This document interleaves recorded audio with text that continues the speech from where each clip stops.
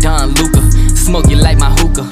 Pump fake right, then I step back in illusion. That's a boss move maneuver. Billionaire entrepreneur. Mark Cuban on the viewer. Put you rookies on a skewer. I stay shitting on you boys like I came up from the sewer. Used to have a lot of dollars, now I got a lot fewer. What you saying to me? I hope you save it for me. I'm about to kill the game, and I put it in my testimony.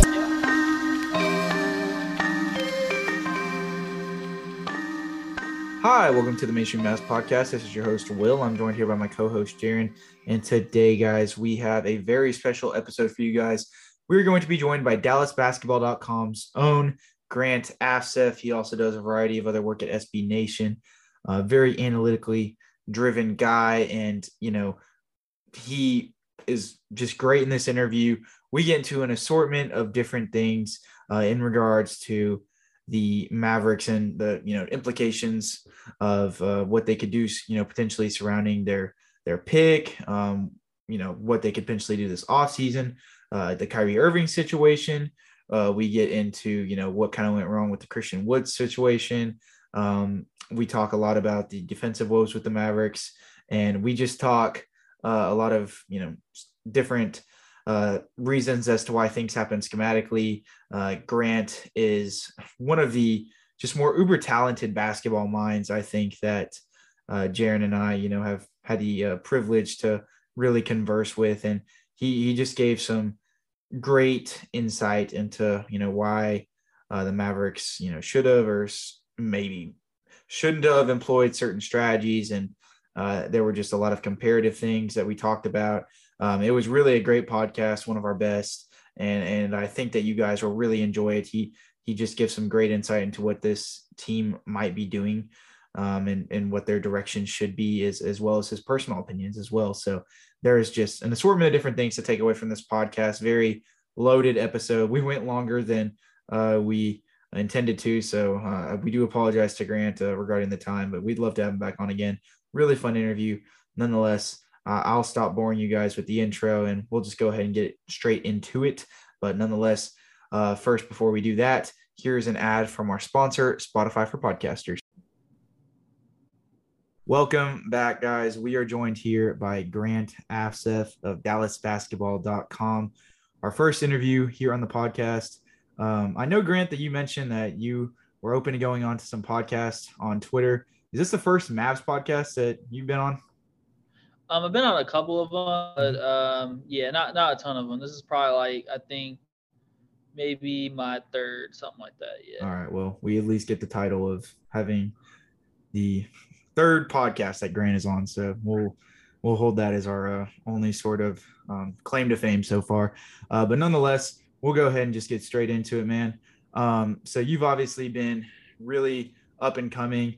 As far as, you know, from a reporting and journalist aspect goes, really since this season has ensued, you've really took off. But, you know, you obviously been covering the Mavs for a couple years now, and the Pacers beforehand. So what exactly inspired you to cover the sport of basketball and just get into this journalist and reporting stuff?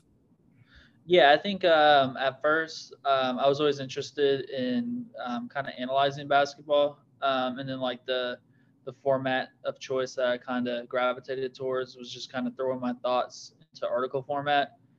And I actually did that when I was in like middle school, and yeah, I didn't really like the two markets that I followed the most was Indiana sports because I lived there until I was like third grade.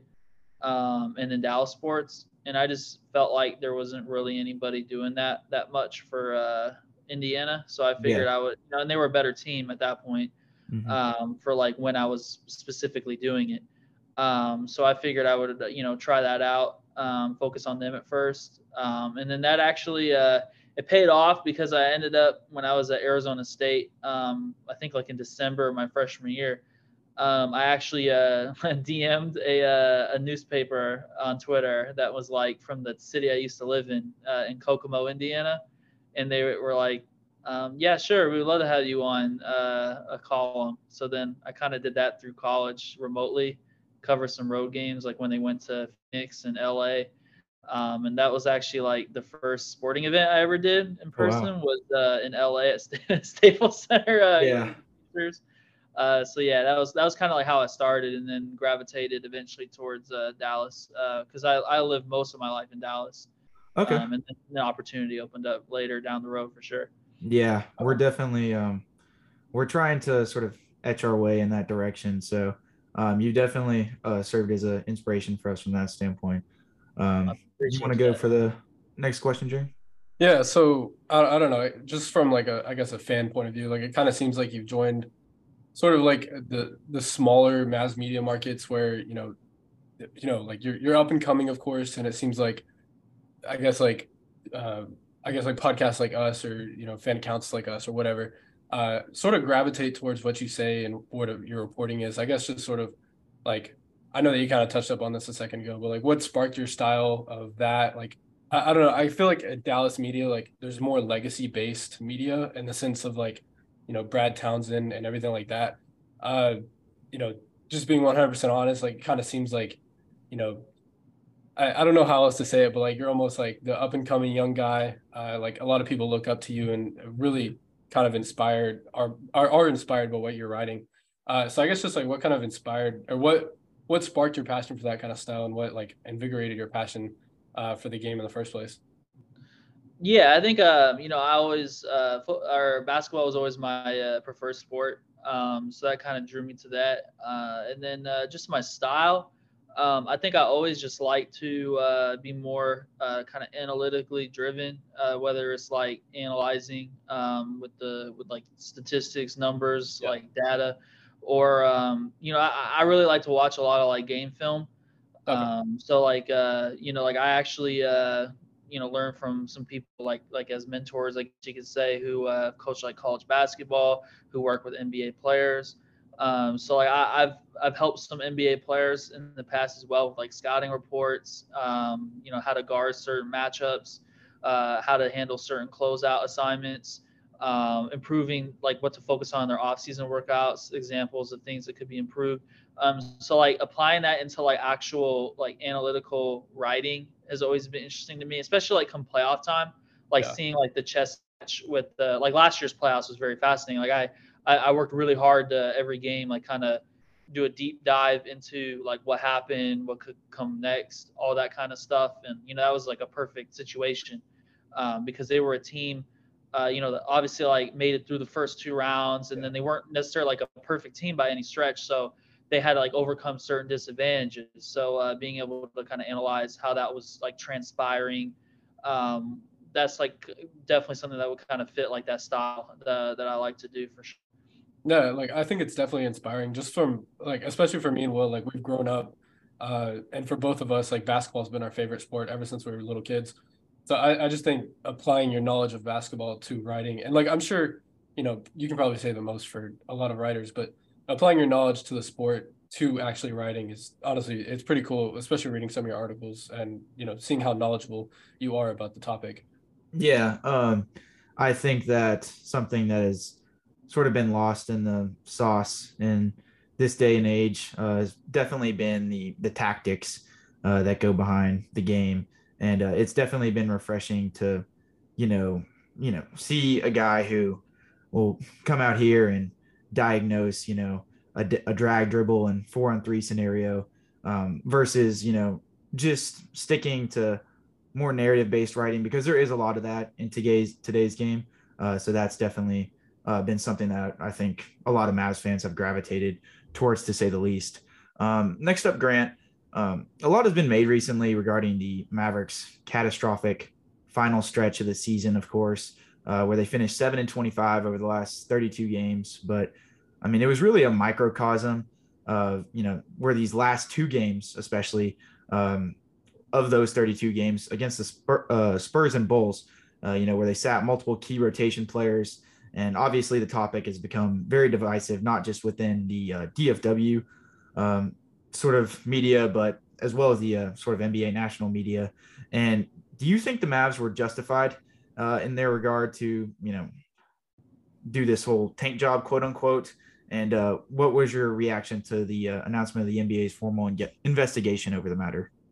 Yeah, I think there was justification in the decision to do it. I think a lot of the things that I was kind of focused on around it is the risks associated with doing it. I think honestly, like if you own a team or managing a team or whatever you want to say, if you have a judgment call to make, that's your judgment call. But I definitely think like pros and cons. There's like either side of the equation, like either choice. There's definitely like risks. So that's why like I felt like some people thought at times I was getting a little negative, Yeah. but it was like if I went through the history, like it's not the best way to analyze, obviously, Yeah. like the last 10 picks to go 10th overall, but it's also Right. like it's good to have a refresher where it's like, hey, like maybe there's not always like this great player that's Yeah.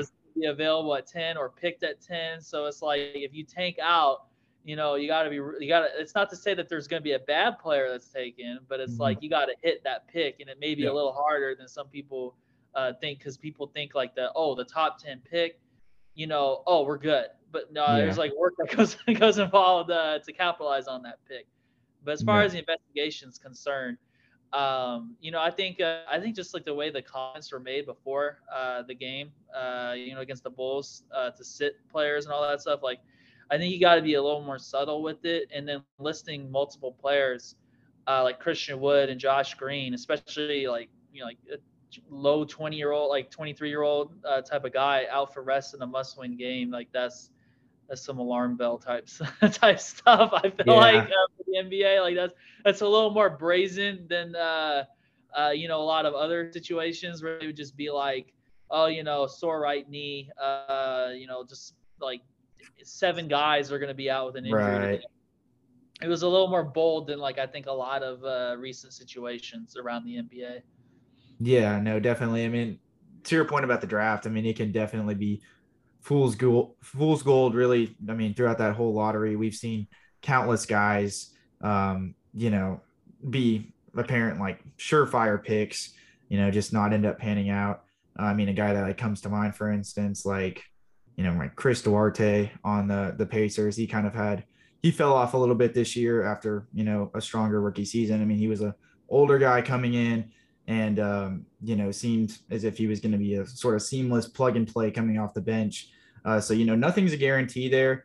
And as much as Mavs fans are optimistic, and I know we are optimistic about the potential to get a top 10 pick at this point, we can't be blinded by the fact that the draft, while it is definitely something that has a lot of research going into it, it also is somewhat of a crapshoot at the end of the day. Other than that, you paid out of your own pocket to go a lot of these away games this year, and really during the latter half of the season, you've been covering games all this year, as well as the last, of course. And do you feel like there's been just kind of a stark difference in the vibes and morale of this team, comparable to the 2021-2022 team that you referenced? You were covering their playoff run and things of that nature, or do you think that the Mavs simply, it was good product, just bad results in terms of the group of guys that they sort of put together, but the personalities wise, they all kind of fit seamlessly together still? Yeah, I think there was definitely a pretty clear difference between last year's group and this year's group from a locker room standpoint, I guess you could say, or chemistry standpoint, because they'd been together. A lot of those key names have been together for like quite a bit of years, or multiple years, if you will. And I think that goes a long way. I think when you're taking some of those types of guys off, that even like Jaden Hardy reference, like Spencer Dinwiddie, he was around at last year's trade deadline. He's not like the best example, but Dorian. He was around for quite a bit. He was instrumental teammate for Luka as well, and taking him off from even a locker room standpoint has a big impact. And then taking him off the defense, where he's like kind of the glue that's holding everything together. Even though they weren't fantastic, obviously, before the trade itself this year, but still, like there's a lot of on the court, off the court impacts that kind of go into kind of taking someone out of the equation in that regard. And I think, I think Kyrie Irving was a helpful piece to have. I think, some people like national media, not to focus too much on that stuff, but I think, there were some reports in recent years where it's like, oh, he didn't even talk to his teammates, stuff like that when he was with the Nets. And like that's not reality. I think he was a helpful presence. Jaden Hardy, again, as I referenced, he, I talked to him in Philadelphia before a game, and he highlighted Kyrie for being like someone that speaks up and is vocal and like tries to help solve problems whenever things are going south or just have been like trending negatively. And then he, at the exit interview, he highlighted him again. And I think that goes a long way when a young player can kind of identify that. That's usually like a good sign, in my opinion, when that stands out to them, and they're kind of bringing that up. So yeah, I think that was helpful to have, but I think overall they just didn't have enough continuity as a locker room and on the court. The clutch time situations, at times, especially earlier, when Luka and Kyrie were sharing the floor, obviously like they had some losses there where, they definitely were on the same page. I think, that hurts, but then also when those guys are off the court, one's available, one's injured, and then vice versa, almost immediately after one came back, the other one was out. Yeah. Like that does not help at all when No. you're trying to stay alive down the stretch with a team that, you probably already need to patch quite a bit of holes and make some upgrades on for sure. Yeah, no, 100%. And I mean that, especially after the trade deadline, I mean, there's like 30 or so odd games, and there's just a lot of roster overhaul at that point. I mean, even if it's just two players, I mean, these are integral guys in the rotation, of course, both starters. And, I don't think that there's anything bad with Kyrie from a cultural perspective. I definitely would tend to agree with you that narrative has definitely kind of been severely overblown, in my opinion. There's obviously he's had his own sort of separate things that he's come under fire for since he's been in the NBA, but never have I felt like those have been, synchronized with, his teammates or anything, what to do with his leadership. And I mean, yeah, like you said, ever since he's been on the Mavs, from all signs point towards him being a good teammate and leader. So I definitely appreciate that insight. What do you got next, Aaron? Yeah, so I guess just, given the Mavericks positioning in the bottom echelon of teams, to be exact, they have the 10th worst record and, projected the 10th overall pick. They've subsequently like given themselves much better odds to retain that top 10 pick, especially after the tank job or whatever you want to call it, or against Chicago and the San Antonio Spurs. But, that's of course due to the KP trade with New York and everything like that. I guess from an asset standpoint, with a team that's kind of, really just, I guess, like, what's the best way to put it? Like, just kind of dehydrated of assets. They're really lacking assets. What does a top 10 pick, I guess, do for a team like this? I know that you wrote an article pretty recently about the possibility of trading the 10th overall pick, assuming they get it after the May 16th lottery time. So I guess, just getting your view, like what does an asset like the top 10 pick do to a team like this that is pretty, deprived of especially draft lottery assets? Yeah, I think he could probably get you in a trade, probably like a core piece that you can kind of integrate, and then kind of set a tone for starting to kind of patch things up. Like they've highlighted rim protection, like Mark Cuban's comments, in particular. He highlighted need for more length on defense as well. So I think like if you have a 10th overall pick, maybe that could get you someone like a Miles Turner, or like a shot blocker like that. I think that would go a long way to kind of raise the floor of the defense overall. That makes it a lot easier for everyone else on the perimeter to kind of stay home on assignments, and then they can better execute running off the line in those situations as well.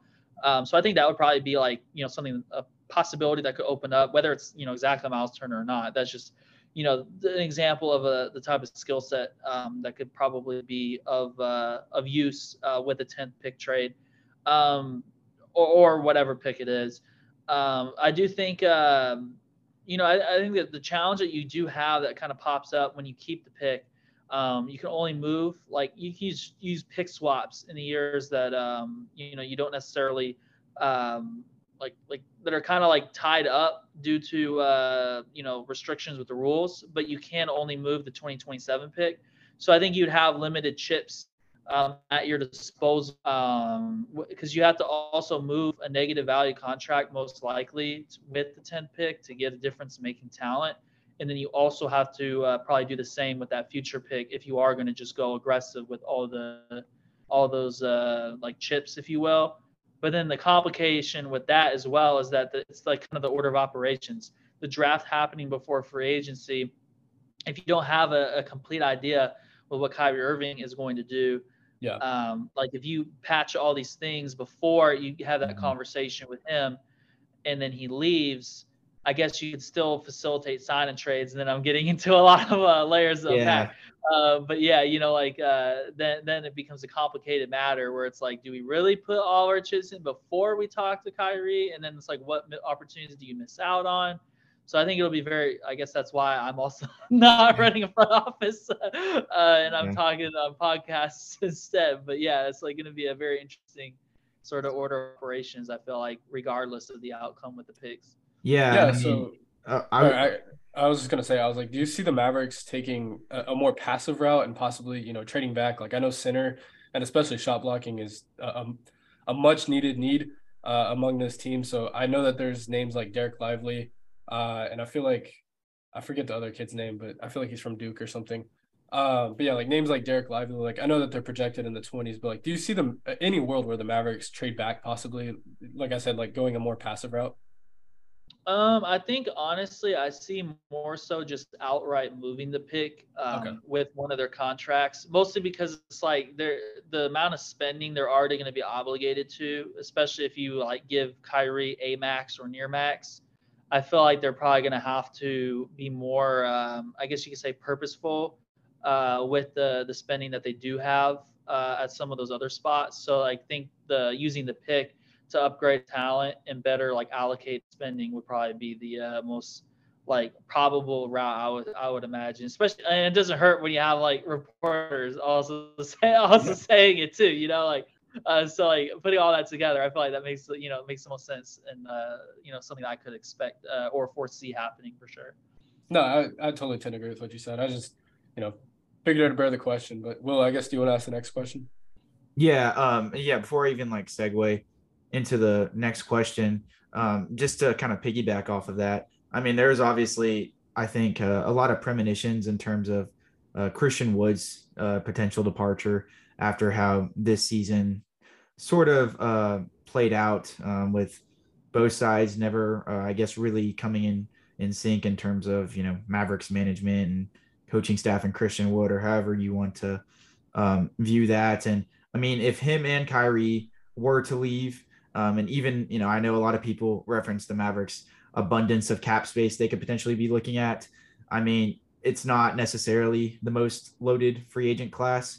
And, I know in this day and age, people tend to, gravitate, if you have money, you'll find a way to spend it. And, especially with the new CBA and all that sort of stuff. But I definitely do tend to agree with Grant from the perspective that, if you do select at 10 or even trading back to, even if that means getting, future draft capital, which could, increase your arsenal in future trades, those first round picks, especially as the salary cap and all these TV deals go through every year. I mean, they get marginally a little bit more expensive every year. I don't know exactly what the 10th pick is, but I mean, that's another $9-10 million, maybe a shade under, I guess, that you're allocating toward your cap sheet. So at that point, if you're, versus just swapping contracts for a team that's already in the luxury tax, especially with this, the new CBA, having that threshold with the, the non-taxpayer MLE, not being applicable anymore once you're above the, I believe, second apron or something like that. I mean, stuff like that. It definitely points towards that being a smarter direction. So I would definitely tend to agree with you from that standpoint. I mean, just talking about Christian Wood, the Mavericks traded a first round pick in last year's draft, pick number 26, that ended up being Wendell Moore for Christian Wood, along with, of course, Boban Marjanovic, Marquise Chris, Trey Burke, and I'm bluffing on the Sterling Brown, and in the 2022 NBA draft. And of course, they did this with the notion that Christian would be an unrestricted free agent this year. But as I alluded to, his time in Dallas has kind of been riddled with an inconsistent role, been a bit rocky in terms of, the whole starting, coming off the bench complex. What do you attribute to just the rocky season that Christian Wood has had? And do you think that he should have saw increased minutes? Yeah, I think he should have saw increased minutes. I think even just from a managerial standpoint, when you make a big move like Kyrie Irving midseason trade, he's set to hit free agency, and then Christian Wood set to hit free agency. I feel like they didn't try all three of those players on the court nearly enough when you include Luka in that grouping. Injuries didn't help, but I think when they did have the opportunities, I felt like they were too reluctant. Especially when you just kind of break it down from, beyond like just like the asset standpoint. There were starts to games where teams would blitz Luka. He's not necessarily a guy that gets around double teams with speed. He gives the ball up in 4-on-3, and I feel like you end up having situations where Kyrie Irving's kind of watching and maybe attacking a closeout or flashing a little bit, but it's mostly neutralizing those two talents. So I feel like when some of the commentary was kind of like, oh, well, why would you have Christian Wood at the 5 to start when you have Kyrie and Luka on the court early on? Well, Kyrie's mostly playing an off-ball, like kind of picking his spots role, and Luka's getting doubled pretty often. So I feel like, you need more than two talented offensive players. I think you need to have or could have used Christian Wood to kind of, break those 4-on-3 situations and keep the defense honest. And I feel like, honestly, it just shows that there was a talent deficit with the team where you're kind of facing out that many or that few of talented offensive players, and you're relying on offense, and you also have a bad defense as a team overall. Like that's a very flawed roster construction, in my opinion, where you're basically like spreading your offense thin, and you're also not getting stops. And it's like, no wonder they're on the outside looking into the playing Yeah, exactly. when you kind of think of it from like when you kind of peel the layers back or whatever you want to call it, for sure. Yeah. So, I mean, what would you say to the fan? Because I think that the whole Christian Wood situation has been something that's been pretty divisive throughout Mavs Twitter this year. What would you say? Because, I mean, I kind of have like conflicting thoughts about this personally, but what would you say to the fan that would say, he's simply incapable of, being, a drop coverage, or even a weak side rim protector? Do you think that the Mavs were just never able to fully optimize his fit on defense? Do you think that they maybe should have deferred to some of those two big lineups with Maxey? Or do you think that the roster just simply wasn't really built to, optimize his defensive skill set? Because we saw at times in the regular season where he honestly looked comfortable, being able to guard guards. I can reflect back to that, game versus Golden State, where he got switched on to Stephen Curry on the wing, and he was able to hold his ground and get a block off a pretty quick 3 attempt. There's just been a sort of a we see these flashes of kind of defensive potential, but then we also see his lack of size, obviously against those bigger back to the basket centers. That tends to get punished at times, and we've seen him be kind of lackadaisical on rotations and things of that nature. Do you think that the Mavs were just never really able to find his fit defensively, or was he kind of just kind of doing this to himself by his own defensive deficiencies? Thinking back, about Christian Wood before he made his Mavericks debut, if you think about what he showed with the Rockets, I think some of the takeaways I had looking at the game film from his I just looked through most of his possessions and minutes on the floor before he basically played for the Mavericks. I think he was pretty underrated at switching with the Rockets. They did more of that than the Mavericks did. I think he isn't necessarily going to be that guy who's going to protect the rim in a drop coverage situation. Mm-hmm. I think even the Mavericks saw that in head-to-head matchups, where an example that kind of stood out to me when I watched on the film was Jalen Brunson. He's a very physical driving threat, And, he had a couple of instances last season where he just kind of played through Christian Wood. Like he did a veer step and just kind of protect the ball, used like contact, and then create an advantage at the rim for himself. I think that was very evident on the video. So I feel like the use of drop coverage, when he was the sole five, probably wasn't the best use of his his like athletic or physical profile, whatever you want to say.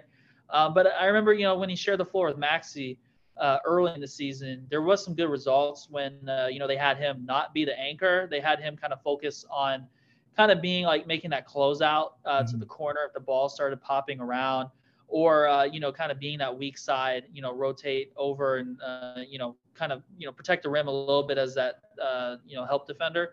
I think that was probably early on the best results, but I feel like they didn't do enough of the switching and really like kind of explore that and work through some things in that regard if there needs to be. I just felt like there was enough of a sample where just throughout previous seasons where it's like you're kind of putting a 6'9", kind of thinner frame guy in a bad spot if you're funneling things to him by running shooters off the line and having him like deep drop and ball screens and expecting like a very good result. I think he gave an honest effort in the that department in terms of focusing on his defense, because he worked with Sean Sweeney early after the trade throughout the summer. He kind of poured into it as well. Just overall, I felt like sometimes players will miss rotations, things of that nature. So sometimes it may not necessarily have been like a consistent result. But that's also part of the issue I felt like with the approach is that if you looked at the last year's playoff run, the center position was an issue, with Dwight Powell, teams didn't guard him in the half court when they switched, and he didn't really have much of an application outside of, the deep, kind of going against drop coverage, catching lobs. He didn't really have much of a threat beyond that, and he's not a rim protector. He struggled on the glass. So I felt like the ceiling's limited in that regard. So I felt like they probably should have utilized Christian Wood more, worked through things. And if it didn't work, it didn't work. But also kind of taking that weird approach that they did this year.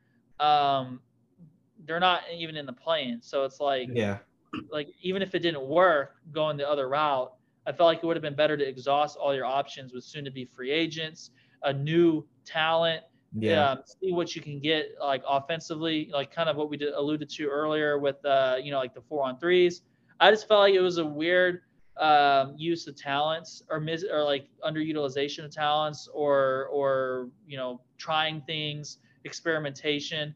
And I just feel like obviously I don't feel like it would make sense for him to come back with kind of the inconsistent role from just a career management standpoint. I feel like he'd have better opportunities elsewhere, because it's hard for him to necessarily look at the situation, in my opinion, and be like, if I commit to this for however many years, I know what I'm gonna get, and I feel like this is going to work. Because I feel like overall it was a very odd situation. I'm rambling, but I felt like it was an odd situation from start to finish. No, yeah, and I mean the Mavericks defense, particularly in that playoff run, was predicated upon lots of communication, just very stringent on their rotations. We saw with that team, and to see just very much of a stark difference this year. You lose Dorian at the trade deadline. You're not necessarily putting him in a position to succeed. With a lot of the Mavericks' lack of length on the wing, there's a lot of single dribble blow-bys. Where he's kind of just basically left up at the graveyard with somebody coming downhill at him, as you alluded to, 6'9", thinner frame guy. This is something that we've been hammering all season. But then, conversely, with the whole, playing him with another big that can at least sort of pseudo guard the rim in Maxey, if we want to label him as a rim protector, even though, you can kind of attach a few labels to him as a defender. It just was kind of malpractice. But then conversely, it's Maxey was out for all this time. It's what else? They didn't even have the personnel to do that. So it's a definitely a loaded situation, but something that I wanted to dip into for sure. What do you have next, Jaron? Yeah, so I mean, just keeping on the topic of defense, like through injuries with Maxey and Dorian throughout majority of that first half of the season, like I guess just like what has been the root of the Mavericks defensive problems? Because last year especially during the playoff run, like the team really centered around a team-based defense in the sense of communication and also just rotational sound defense. Like I guess just I want to get your take. Like what has been the root problem of the season or throughout this whole entire season? And what would you attribute most to that Mavericks defensive issues? Whether it was maybe Reggie Bullock not coming on through, especially through the first half of the season. The trade of Dorian. Like what do you think was the real sort of issue, I guess, that this Mavericks team held on the defensive side of the ball? Yeah, I think honestly a big part of it was kind of believing that there was a lot of sustainability with what worked last year. I think running shooters off the line and making extra effort after extra effort after extra effort with on a string communication. I felt like there's a lot of room for error with that happening and exhaustion. I think a lot of the wings, or not a lot of the wings, because they basically played two of them. Yeah. And Reggie, I feel like they played so many minutes. I don't know how taxing that ended up being the following season, but they're also not young guys in the sense of they're not like a Josh Green who's 23, 22. So I felt like, even in January, Dorian had a groin injury that he came back from, and he wasn't necessarily the same physically. He was still working his way back. He had to come back and cover up some things defensively that I don't feel like it was in him to necessarily cover up. And I think obviously players just get hurt organically, whatever you can say, but who knows how much of the overall load of that type of style may have had on him and Reggie, and then just not having a rim protector to anchor things to kind of make it easier and take some pressure off of everyone involved makes that harder. But then also just not having a game-changing talent on defense in general. I feel like especially after moving Dorian, because he was probably the closest thing to that, because he did a lot of little things. I wouldn't say he was elite at a particular area. I think he was very good at quite a few things. But I think if you just look at what makes a great defense or some of the attributes or skill sets, whatever you want to say, you ideally want to have a rim protector. You want to have kind of a bigger frame, quick, agile, sort of four that can make those low man rotations, that can switch, like Draymond Green. That would be the perfect, four, just to kind of visualize that. And then you also would like to have, maybe a backcourt, Lou Dort stopper on the ball, Marcus Smart, something like that. They can kind of guard multiple positions and really pester somebody, whether they're quicker or bigger framed. But the Mavericks don't really have any of those things at all. And I feel like if you're going to talk about defense, it's important to kind of view it from a similar lens as offense. You need game-changing offensive talents to kind of set the tone. Going forward, it's if you're going to build the foundation of a defense, what kind of is those foundational player types, who's going to fill those roles, and then also not having those, I feel is a big part of that decline, because that just makes it easier for everyone. There's more consistency, just as there is with offense. You're not relying on unsustainable stuff. So I just felt like there was fundamentally flawed just kind of personnel in that standpoint, where it's there's a limited ceiling. It's taxing physically to execute the style they used last year. And then post trade with the post Kyrie trade period, they just pushed a lot of buttons. And I feel like between Maxey coming off of an injury and just not having those other talents, I feel like, you could push all the buttons you want, but if nothing's going to work for you with the button pushing, you're just basically pushing buttons to push buttons, and you're going to just not be in the play-in, Yeah. So, I think that's a perfect follow-up to the question. I figured we might as well ask one Jason Kidd question, because especially as of recently, it kind of seems like his leadership or his, job, responsibility has been under question, especially the last few months of the season. He's been under a dim light by some this year, taking his team to, of course, the Western Conference Finals as a head coach, and then subsequently missing the playoffs. Do you think there's anything he could have done from a schematic perspective, or any change in rotations that he could have made to ensure this team right now? Or did you feel like this team was pretty much doomed from the start, just given the sort of, I guess, restrictions placed on this roster? Because to be fair, this roster, I don't think was built for a long playoff run. Yeah, I definitely think before I, get into the coaching part, the roster was definitely a challenge roster. I think, when you start the season, you lose Jalen Brunson and you don't have a legitimate co-star. I think Luka getting overtaxed early on, and then not having like that top, sort of like top 10 defense, that definitely is a bad combination of factors. And then you're relying a lot on spot up shooting, with guys like Reggie Bullock struggling from the start. He later got hot from three, and finished pretty well, but that's an unsustainable approach. And then it kind of, overtaxes Luka for the rest of the season. Then, towards March and April, then you start to see where it's like, people like me, right? Articles like Luka needs to participate on defense and, stuff like that. And showing examples of like against the Warriors where, he's not getting out to shooters. They're picking on him in actions and stuff like that. So I feel like that alone was challenging, but also that's also why you start players and involve players like Christian Wood more. So then you don't have those burdens on Luka offensively, and you kind of run a more like, I guess you could say structured offense, or just, have him take a play off or two where you just let Christian Wood finish the play instead of kind of creating and generating so much of the offense for everybody else. That's kind of where I had an issue with kind of the approach from the lineup standpoint is that, I think people focus much on the shortcomings of individual players like, Christian Wood with the defense, because then like you kind of get lost on the fact that like if Luka's overtaxed by the end of the season anyways, none of this matters. Yeah. Like that,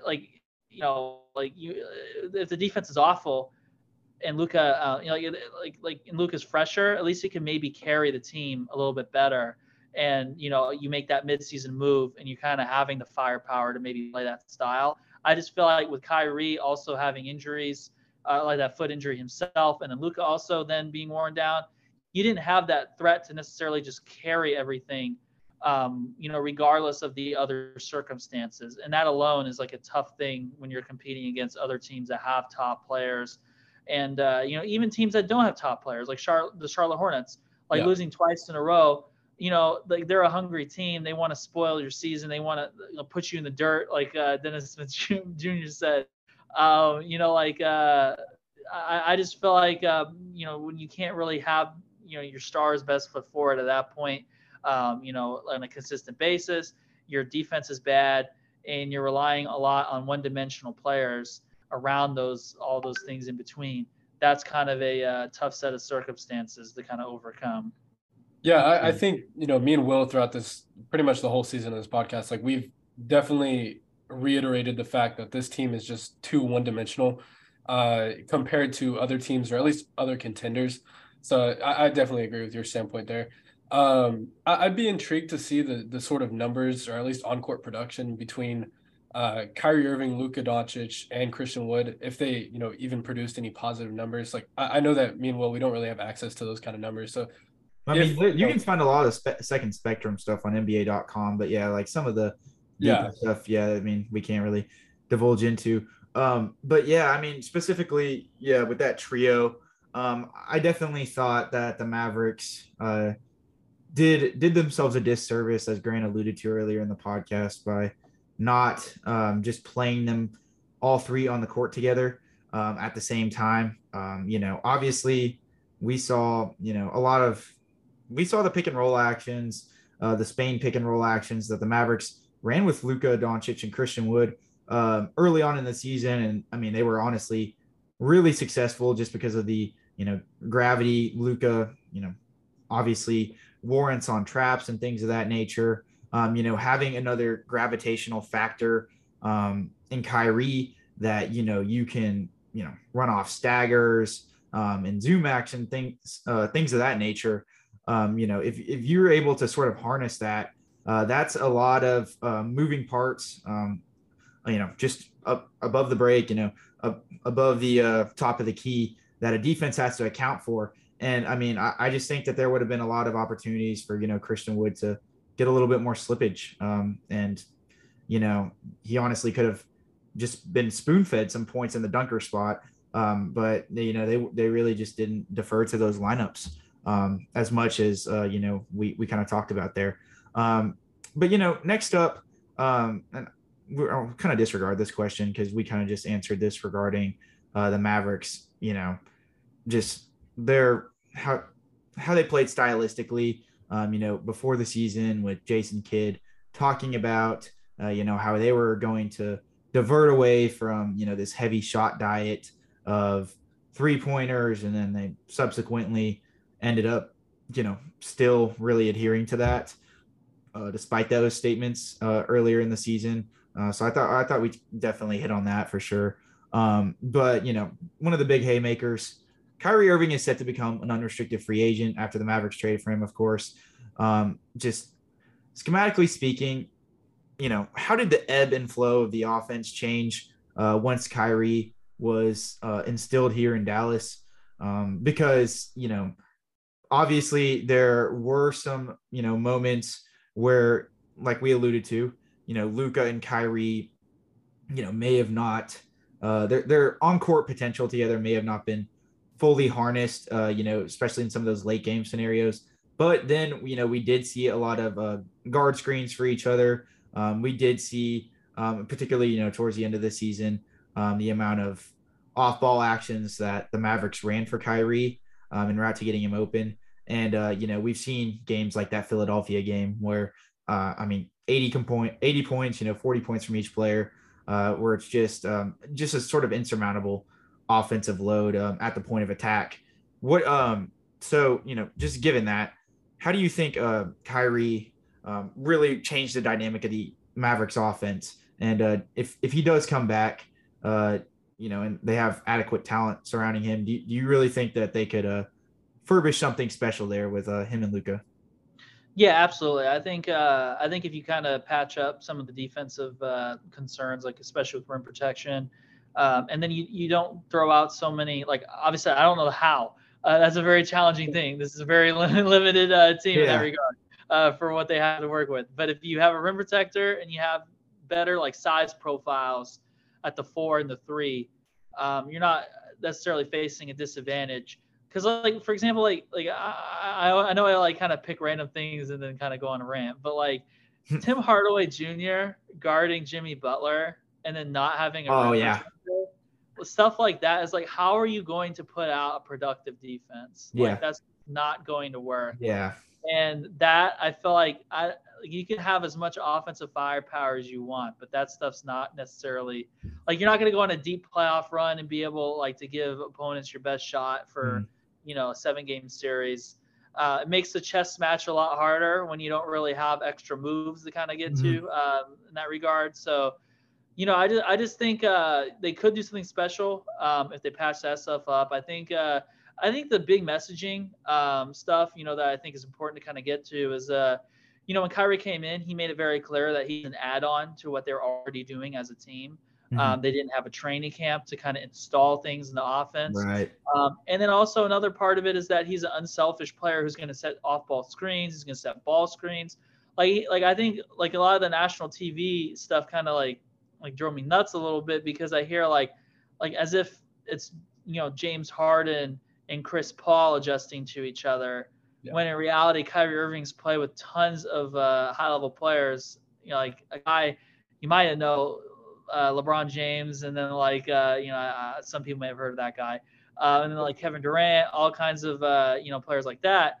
Like, he's used to picking his spots, and then becoming that Mr. Fourth Quarter, if you will, like as a closer, and then kind of like capitalizing on the moment there. So I feel like the focus on like, oh, can these two fit together? It's not about can these two fit together. It's can the Mavericks have the necessary pieces around those two guys to win at a higher level with the defense, and then having less one-dimensional players that take away from what makes those two guys special.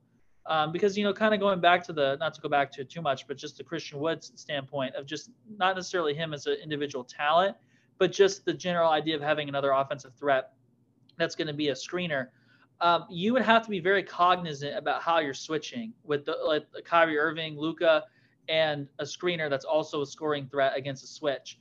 I feel like that kind of wasn't necessarily utilized as much. And if you want to just say, like, obviously, I don't think any of us know exactly definitives what's going to happen this offseason for anybody. But, just assuming that if Christian Wood were to go, and he's not necessarily the name we're going to use anymore, but having someone who can kind of be that problem, who's involved in like the high pick and rolls or even just like the screening actions in general, that teams have to be like, okay, well, we can't really afford to switch this with, those two players involved or, whatever combination you want to say. I feel like, in general, like that could be something very special if you have like that type of like threat. Like if you're having Dwight Powell set screens, like not to single out someone or just, like a Reggie Bullock involved in the action, even on the ghost screen. Like the other team's not necessarily going to be like, okay, like we're really in a problem here after he disengages from this action. Like they're going to hone in on the one guy that they really want to hone in on. Yeah. You want to create more of those problems where you're like really like having to just give something up and then you're just going to feast on it and then make them make decisions throughout a game.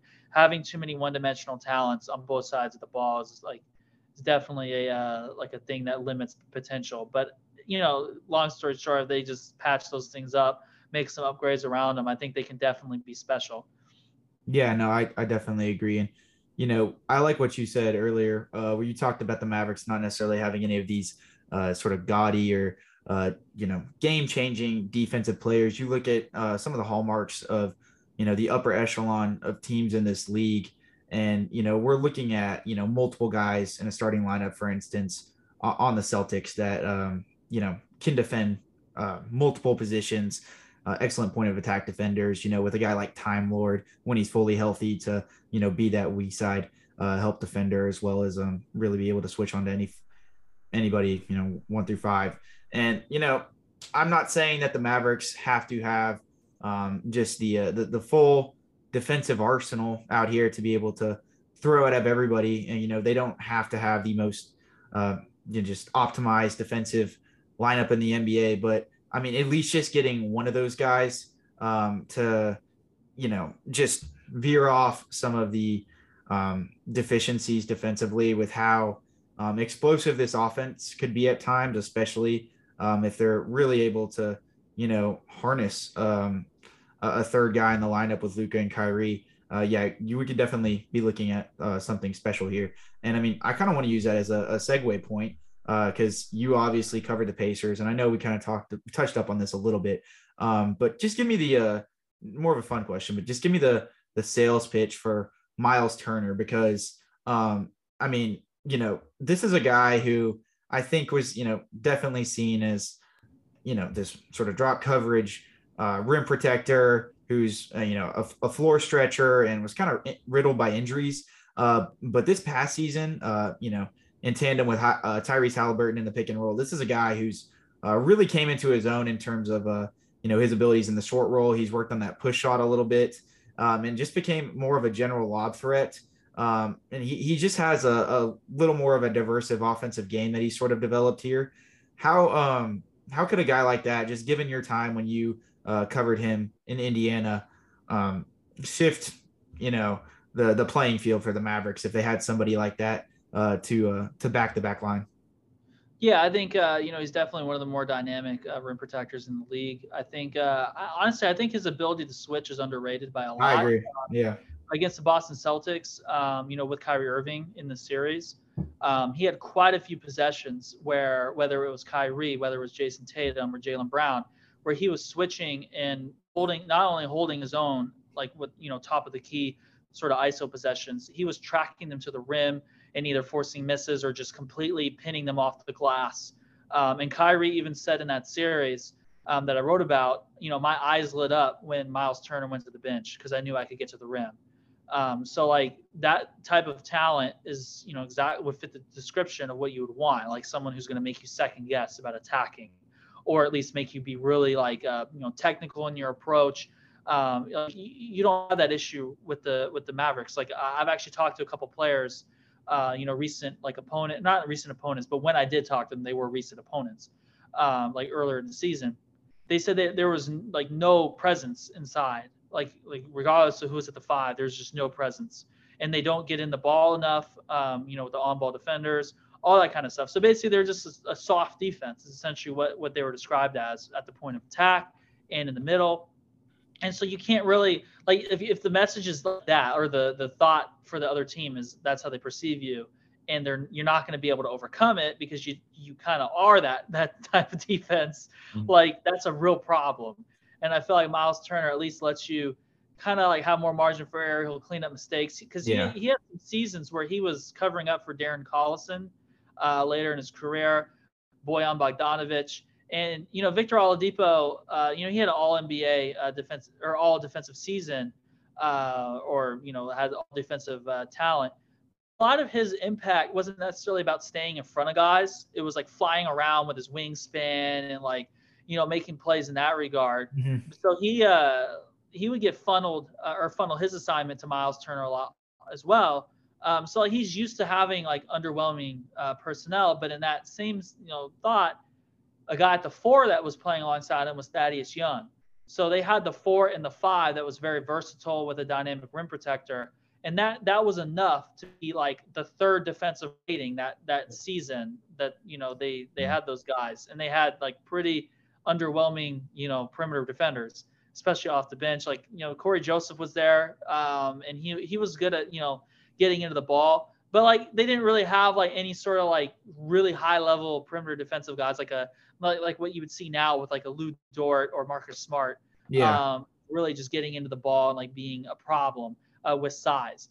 So I think that's kind of the NBA has changed a little bit since then, but there's still similarities with the way the game's played now, where I think that kind of, logical approach or foundation would be the way to start, is to have the 5 and the 4 where you can protect the rim, switch, and make low man rotations. That covers up a lot of problems. And then you would still, even like ideally in a perfect world, you would have more perimeter size at the 3, and then you would just live with whatever you get from Luka and Kyrie. Right. You're getting enough on the other end. And, if you do have enough talent offensively from that 3 through 5 after prioritizing that defensive approach or identity, then you could maybe not overtax Luka and Kyrie, and they can, as Jason Kidd likes to say, participate more on defense. Like I think Kyrie's a little underrated defensively. So I don't want, like, I think people just kind of like lump him in because he's a star, as like right. No, he's terrible defender. Like saying, oh, they downgraded from Spencer Dinwiddie. Like, no, that didn't happen. So I had to at least say that. I had to throw that in there. But yeah, like I think all that stuff I feel like is something to kind of think about going forward. Yeah, and I mean, just to speak to Kyrie's defense down the stretch of the year, I was admittedly I hadn't watched a ton of his defensive tape beforehand, but I definitely abided by the notion that he was a upgrade over Spencer at times. Spencer was able to use his length and kind of freelance, and he was decent in terms of being able to pick passing lanes sometimes. But he did concede a lot of blow-bys.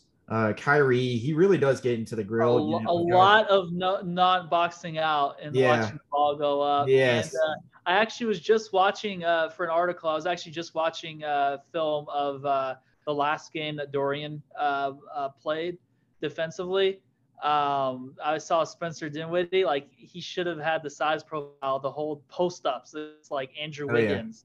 And it's like he still gets scored on in that regard. He has the length, he has the size. And it's like that. Like I've kind of feel like the size thing is a fool's gold sort of benefit in a sense. Like I'm sure it benefits, like with, as you said, with the length in the passing lanes, jumping, for steals. But still, it's like there was functional elements that should have been there that just weren't there too often, for sure. No, yeah, and I mean, I always kind of like to denote some of those guys that are like getting beat off of blow-bys like that, just like the inability to flip their hips. And it's funny because Spencer is such a, sort of just, I mean, he's all over the place, but in a certain kind of like good way on offense, with, his vast array of moves he kind of uses to draw fouls and, those ticky-tacky plays at the rim. He just, he's fairly savvy, especially with inside 10 feet. So I always find it funny when guys like that, I would honestly have to maybe, I don't know if it's just an effort thing or what, but they just have this like weird inability to kind of flip their hips. The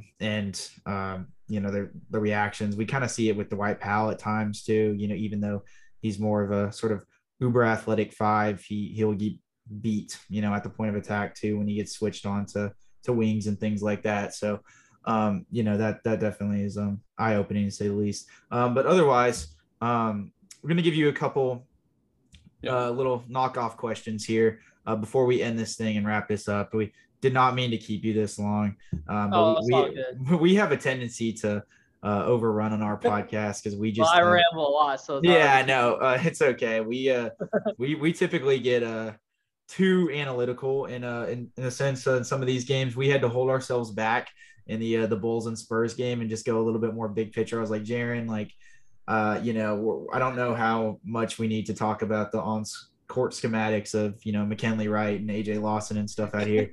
I went with the condescending approach for the Bulls game with GIFs and saying meaningful all caps basketball. That was kind of my thought on that one.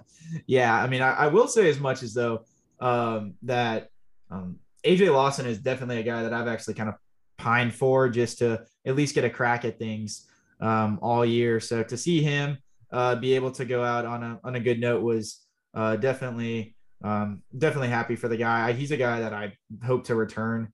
Me and Jaron's have a little bit of a goal to kind of go to summer league this year. So I would really it'd be cool to get to see him if he's able to come back with the team. But, they obviously didn't bring him back after the first summer league go around, and at that position, nothing's guaranteed.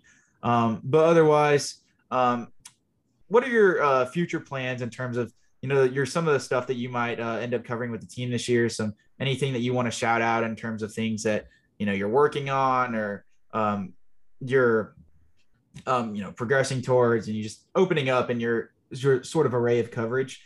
And then after that, give me, because I know you posed this question on Twitter, so I kind of wanted to throw it back to you. If you had the opportunity to get to have a full film breakdown with one Mavericks player and then just one NBA player in general of your choice, they don't have to choose you. You get to choose whoever it is. Who would it be? Yeah, I think I would probably pick Kyrie Irving, probably for both of those parts. Yeah. I think part of it is because I also know what I would get. Like, I felt like he would be very, engaging. Yeah. There's some guys where it's like Luka, for example. I feel like he's obviously a very high level basketball mind, but I don't know if you'd really want to watch. Well, I mean, to Luka's credit, I've always just been fascinated at the prospect of when Luka gets older, how he may be able to sort of just sift through some of these things, because he's definitely not the most talkative guy in the world, but I do think there's something to the effect of the language barrier just being a little bit inhibiting in terms of how intricate he gets in some of those post-game interviews too. So I feel like one day when he's older, and he went on the JJ Redick podcast that one time, I think maybe one day we'll finally get that film breakdown from him one day. Yeah, that would be that would definitely be fun to do. I think part of it is also this room full of reporters. They're annoying, so I don't know if I want to be in a room with one of them. Yeah. Yeah, I think it's safe to say that me and Will are hopefully soon to be joining that room full of annoying reporters. But real quick, just again another fun question: who's your pick for MVP? And then, now that the Mavericks are officially out of the 2023 NBA playoffs, what team, I guess, are you piggybacking on and deciding to root for? I guess probably the best way to answer that. Yeah, actually, I think I'm going to be paying the most attention probably to the Knicks. mostly because of that's the only team I have like access to write about on the Fan Nation sites. So I'll probably be writing about them and focusing on them a lot. I guess I get to cover Jalen Brunson in the playoffs There you one go. way or another. So I guess that we have that. Have you had access to the Knicks all season, or this was like a recent development? Well, actually, it's mostly like I have access to all the Texas teams and the Orlando Magic and the New York Knicks. Sometimes it's very random, like with that stuff. It's kind of like the group of it's very random, like the group of people that like we're kind of like a part of as a writing group. Some people like manage sites. Like I could write if I want to on those. I choose to focus like really heavily on the Mavericks, but since they're out, it's like like I might as well do something. So it's like be my focus for sure. But as far as the MVP, race is kind of concerned, I think I think Jokic's candidacy probably tailed off recently. I think people have always been kind of like they don't want to do the historic like 3 in a row, so they've been kind of, like, no, that's the voter fatigue. Yep. Mm-hmm. Yeah. I think a lot of people are afraid to be like, oh, the first player since Larry Bird to win like 3 in a row or whatever it is, whatever the scare line is on like Sports Center and all that stuff. Like, oh, he'd be the first. Like, oh, I don't want to be associated with that because he hasn't won a title. I think he's given them that excuse now with like kind of the tail off towards the end of the season. I think he's deserving. I think there's like 3 people that are probably deserving regardless. But if I had to pick, I think probably would go if I had a vote. I would probably go with Giannis is probably my pick. Yeah, mm-hmm. Yeah, I think all 3 of those guys, like Joel being the third guy. Yeah. I think they're all deserving, but I would probably pick Giannis. Just my thought for sure. Yeah, that I think that the voter fatigue sets in with him too because of his 2, wins already. But just from I don't know, I feel like he affects the game in a sort of multifaceted layer that I think that affects winning. I think just a little bit more than those guys. If I had to vote, I would go with him. But I definitely think, as far as it's trending, it'll probably end up going to Embiid. But other than that, Grant, we have really enjoyed having you on. I know I tried to, let you plug and play your stuff, but a little preemptively, I guess. So if you want to kind of plug anything that you got going on at Fan Nation or DallasBasketball.com or anything you got coming up this summer, definitely, the floor is yours. And we really enjoyed having you on. It was a blessing and a great interview.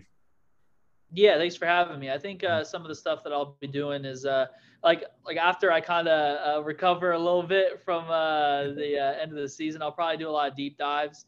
Like why did the defense, kind of like go from being so effective last year to being ineffective this year, and then kind of just sort through like what did we see from Kyrie and Luka on the court together. Kind of like probably a lot of like off-season ideas. I always find like, trade ideas to be interesting and like, things like that when it kind of gets to that point. Maybe analyze draft prospects as well, like deep dives on them. I probably won't go as like full steam ahead on that one because, after seeing reports of them potentially trading the pick, I feel like that would totally be a thing that I do where I analyze these guys and then the pick's not even made. That's going to happen to us too. So that's okay. Oh yeah. That's, I'm going to do it regardless, but it's like, it'll probably be for like just general basketball fans overall, as opposed to, necessarily be my top priority considering all things considered. But yeah, I think just overall, like a lot of deep dives. And then I'm going to try to make it out to Summer League, as you guys said as well. Because Jaden Hardy mentioned that he'll probably be playing. So that'll make it a little more intriguing as well, even if they trade the pick. And then, because of the Fan Nation things as well that I mentioned, like those sites, hopefully I'll be able to, chip in with the Rockets and Spurs with, how high of a draft pick those teams will probably have. Hopefully I get to cover Wembanyama a little bit out there in Vegas. The ping pong balls go my way. And then, just probably like Luka international play as well. I have access to the video for FIBA, so I'm gonna really break down for people who can't watch, like really do like deep dives and all that stuff game by game. So yeah, that's probably like a majority of what I'll do is just, that type of stuff.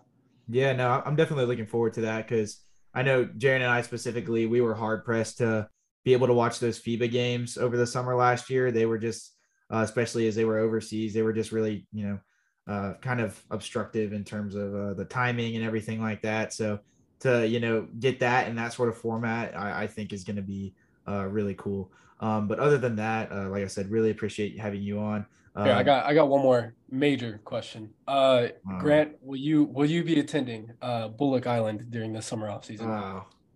Bullock Island. I don't know if my budget will allow me to head down to Bullock Island, but I feel like if I did have a budget to go to Bullock Island, I'd probably go to Luka's international games instead. Yeah, there you go. Yeah, that's probably what I would do instead. Yeah. I respect that. I respect that.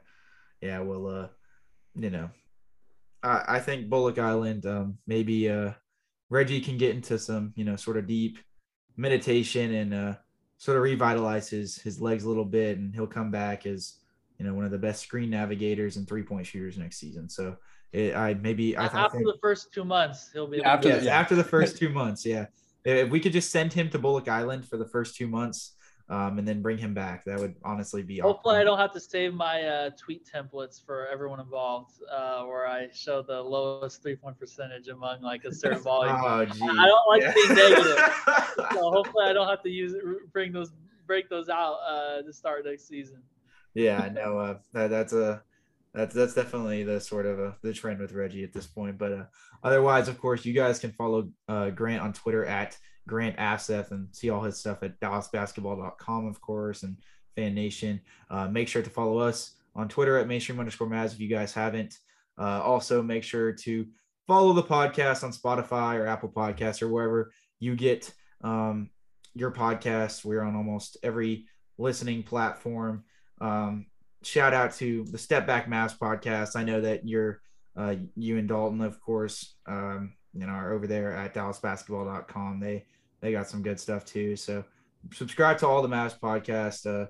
Everybody is we've definitely been covering a sort of a decrepit team over the last few weeks, and at this point, it's definitely exuberating to just be able to sort of de-wind and talk shop about, the offseason and stuff like that, even though we do wish we would be in the playoffs right now, if we're all being honest, but it is what it is.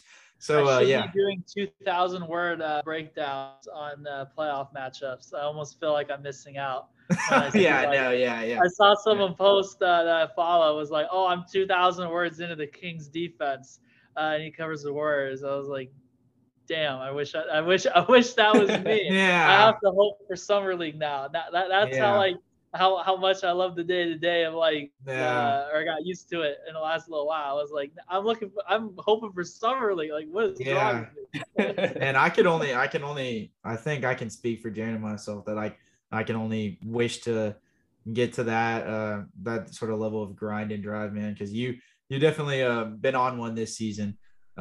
Just like Reggie, really since the turn of the new year. So but